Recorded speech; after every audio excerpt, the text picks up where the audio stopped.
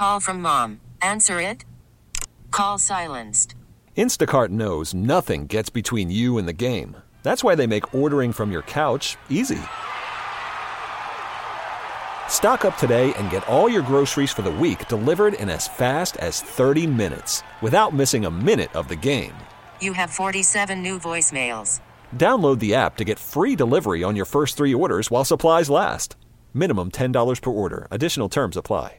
We get it. Attention spans just aren't what they used to be. Heads in social media and eyes on Netflix. But what do people do with their ears?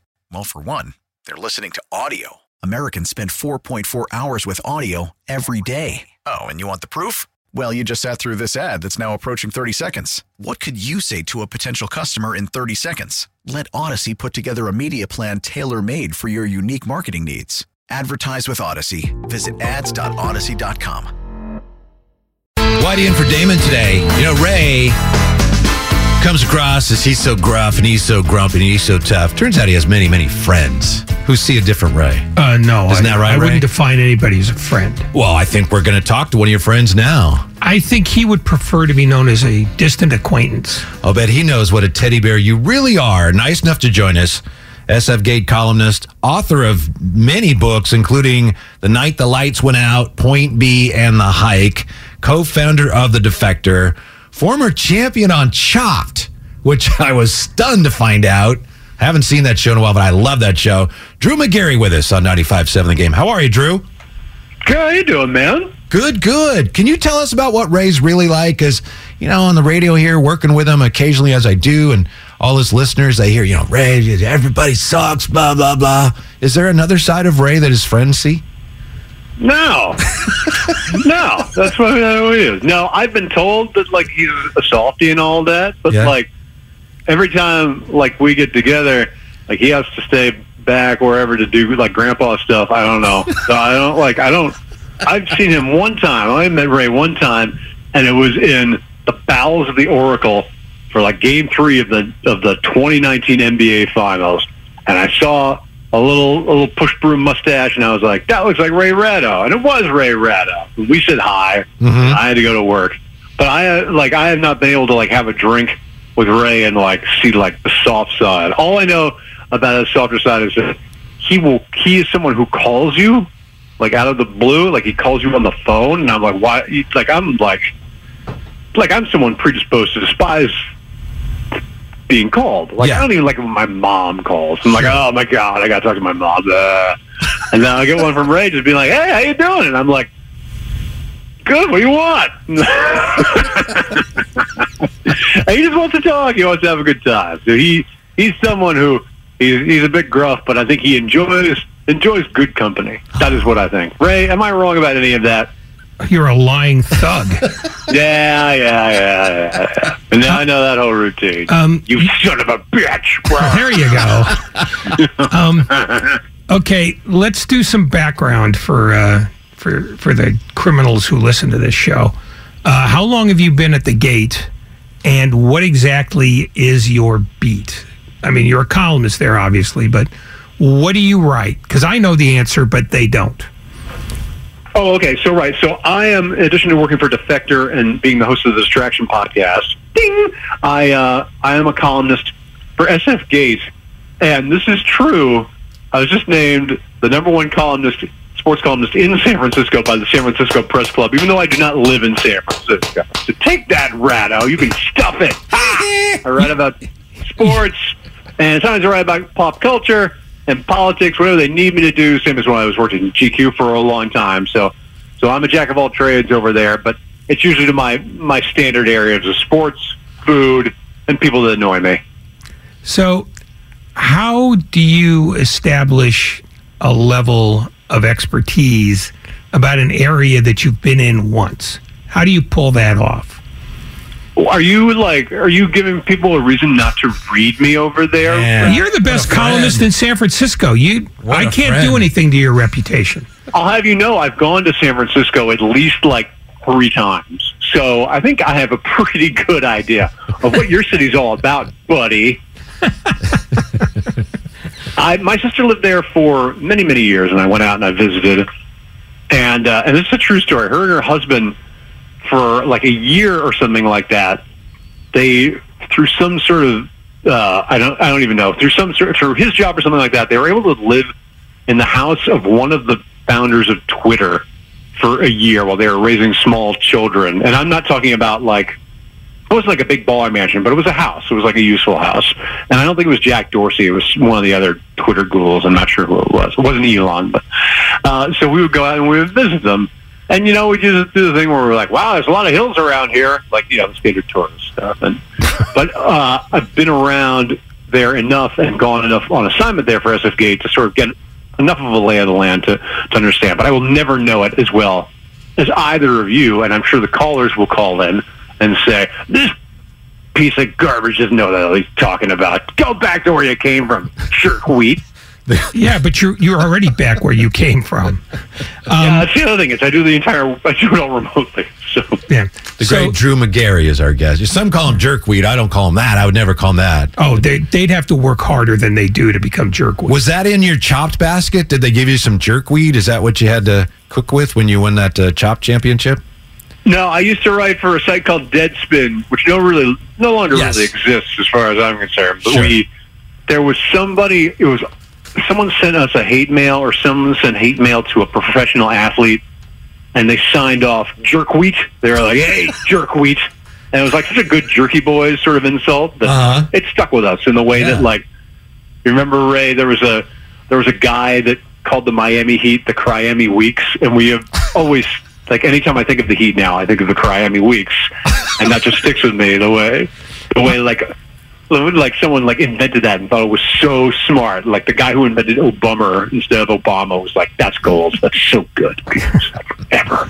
So based on your vast experience writing about the sports in this area, who's got the smuggest fans? Giants fans, 49er fans, or Warrior fans? Wait, who was the middle one? Giants, Warriors, or 49ers? Oh, Warriors. I mean, that's so obvious. I mean, I had to work with Kevin Draper for a few years, and he was a Warriors fan. And just, you ever have those fans who, like, just them alone feels like entirely representative of the fan base, and you hate them really because you hate that person? That's Kevin Draper. What if we asked you to draw out and look at the whole nation? We were just kicking this around a little bit before we brought you on. Who are the most the most obnoxious fans nationally? Ray went with, what did you say, Cowboy fans? Yeah. No, we were talking about the smuggest fans. The most obnoxious fans are Eagles fans. Yeah, but I don't want to. I don't want to blow Drew's answer. Yeah. So right. No, I understand. Ooh, smug. I mean, it's tough because it would have been Yankees fans 10, 15 years ago, but like that sort of stopped because they're not like as good. They're still good, but they're not in the usual Yankees good. So it's got to be someone like I bet you anything. You know what? You know who it is? I bet it's Georgia fans. That's who it is. It's UGA fans. That's who. Wow. I've heard from people who have been down there. Who are like you don't want to go near those people ever in your life. And that is what I suspect. It was from people I trust who told me that. So let's talk local sports for a minute, as painful as it is. Have you spent much time trying to parse out the 49er quarterback controversy or do you, like I, think that it's much ado about nothing and it's probably going to end up being somebody other than Brock Purdy or Trey Lance when this all starts? I was like that for a while, and for full disclosure, I'm a Minnesota Vikings fan, so of course my quarterback has always been linked back to Kyle Shanahan as going back because Kyle Shanahan has been openly coveted as a Kirk Cousins ever since he left Washington and ever since Kirk left Washington. And so it was always sort of this rumor that they would get back together. And wow, what a treat that would be for everybody in the Bay Area. But I've had to write about Brock Purdy and about Trey Lance and about Jimmy Garoppolo a lot this year and last year. And the sense that I have gotten ever since then is that basically I think Kyle is fine to ride with Lance and Purdy again next season and not really do much else about it. Like, I think he liked Brock Purdy. He could do what he needed to do with Brock Purdy. I think he still thinks there's something in Trey Lance, and I think that's probably his ego talking, but, like, Like, I'm ready to write off Trey Lance. Like, I think Trey Lance is a bust, but I don't think Kyle's ready to do that quite yet. I know he doesn't want Jimmy G around. Jimmy G's like a case of syphilis there. You just can't get rid of him. So it's like, I think that they will stand pat and do something utterly unexciting. I don't think they're trading for Aaron Rodgers. I don't think they bring Derek Carr in, because what's the difference between Derek Carr and what you already have? So I'm just not.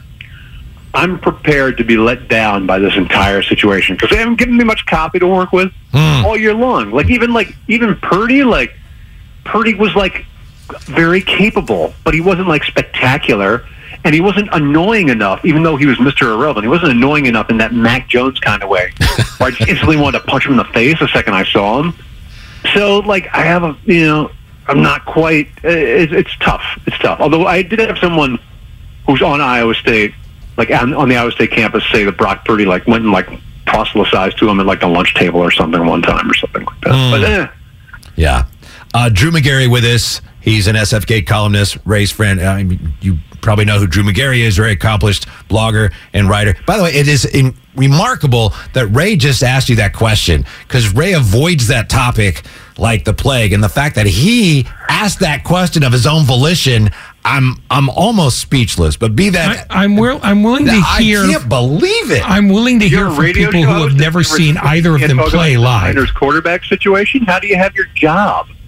It's an excellent point. But when you have to talk about it literally every day, whether they do anything or not, That's start the job, Ray. You're a drive time host. You have to say the same crap over and over and over again until your head falls off. Well, I'm at that point where I'm thinking about diving through this window, and if it wasn't double paned, I'd do it. Let me ask you this Warrior question. You mentioned your friend Kevin Draper and how he represents Smug Warrior fans. Are we how likely is it that right now we're staring down the barrel of the end of this Warriors run or dynasty or whatever you would want to call it? I mean, but didn't you think that like 2 or 3 years ago, right? Yes. So I'm not, it's one of those instances where, and I say this as someone who enjoys watching that team, but like you have to see the body cold before you're convinced. And I'm not convinced that the teams on top of the West right now are all that well equipped to go barreling through it. Like I think anybody can win that conference. So as much as the Warriors have been incompetent and sort of, they're almost sort of like two teams like slapped together and really working all that well together. So I know that sort of dynamic exists between them, and yet I know who's there. I know who the principals still are, and I know what they're capable of. So I'm not going to ever write them off until Draymond is officially in the TNT studio and Steph Curry's ankle has like 17 like little like kebab skewers sticking out of it because he had to get the Alex Smith surgery and whatever. From where you are, and this is what fascinates me, and that's why I asked you the Bilious Purdy Lance question. What is your general view of the Bay Area sports scene in terms of how much it impacts people back in the East Coast where you live? You know how this is, Ray. I mean, you know. Well, but I'm asking you because you're the guest. And frankly, we got another 9 minutes before the break, so I got to fill with something. I mean, in my mind, like all NFL teams, from a coverage standpoint, are essentially created equal. You can carve out the NFC East as sort of an exception to that rule because we all get pummeled with the NFC East until we want to die, right? But other than that, like, if you are a fan of the league, you know what's going on in San Francisco. You know what's going on in Seattle. You know what's going on in Arizona. You know what's going on in LA. You know what a complete mess that team turned out to be this year.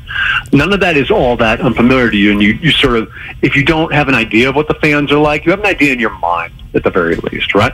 But like baseball, I think baseball is utterly foreign to those of us on the East Coast, like what Giants culture is. I know you hate the Dodgers. That's kind of it, right? And like I know Dodgers fans are pretty annoying, so like I think I might have the Giants side in that. And I know the A's want to move to Vegas, but like nobody wants to have the A's right now. Nobody apparently wants any baseball team right now. So I don't know. I don't know if that registers back here. And then there are the Warriors, and the Warriors register here because they win lots of titles and because they're fun to watch play, and because Kevin Durant pulled the carpetbagger routine, and he was, sort of like a villain for a little bit, but then he was so good, everyone's like, okay, well, he's really good, and I like watching him play. But then you look at his interest, I'm sorry. Yes, you did. Cursed. Fortunately, we caught it. Did I get the button? I'm never going to be. Did he get the button? Yeah. Mark Randy on the button. Yeah. And We have a small hamster in the other room who handles that. So that is the utterly casual and uninformed take I have of how the East Coast views that scene right now. We have not gotten into the San Jose Sharks because why would we ever do that? So what are you going to be interested in between now and either the NBA playoffs or the college basketball tournament? Is this the hardest time of the year to pay attention to any of that stuff? Yeah, it sucks. This is the worst. This is so dead. Like, even our editor, Tom Lay, last night, like, we do a little roundup of, like, hey, here's some stuff you can watch tonight that you can blog about tomorrow. And he's like, there's nothing. This sucks. I want to die. Like, there wasn't even regular season NBA because everyone had to take, the requisite time off for Mac McClung Appreciation Night. So, like, there isn't anything right now. It's just a tough, dead fallow time in the calendar. And so you fill it with, as much regular season NBA claptrap as you can tolerate, but really you're going to deal with hypotheticals all the way through until March Madness. So you're going to deal with bracketology because there's nothing else to do. That's why Joe Lunardi has a job. And you're going to deal with NFL free agency. And the Combine next week. Like, the Combine will get a lot of coverage from people because it's good inventory for the NFL Network, but also it's useful for someone like me who's spending all of his time thinking about what his team can do to not suck next year and whether or not they're actually going to do it. And the Combine is when all of those things kick into motion. So that's probably what I'm going to be paying attention to, despite myself. And maybe I'll see my kids, I think about. I'm going to give you a chance to rethink the end of that answer. Because... No, they're here. I have to see them. There's no choice anyway. They haven't left yet. Oh, that's got to be devastating to you. No, you know what? It was funny when they were babies. I was like, oh my God, I can't wait for them to leave and stop making noise and all that stuff. And now that they're like fun human beings to be around, I'm like, we're gonna be alone. I said to my wife, like, what are we gonna do? It's like we'll be already dead. It'd be horrible. See, that's why I approve of this man. Yeah, because absolutely. he gets what the end game is. Right. Room temperature. Right. Yeah.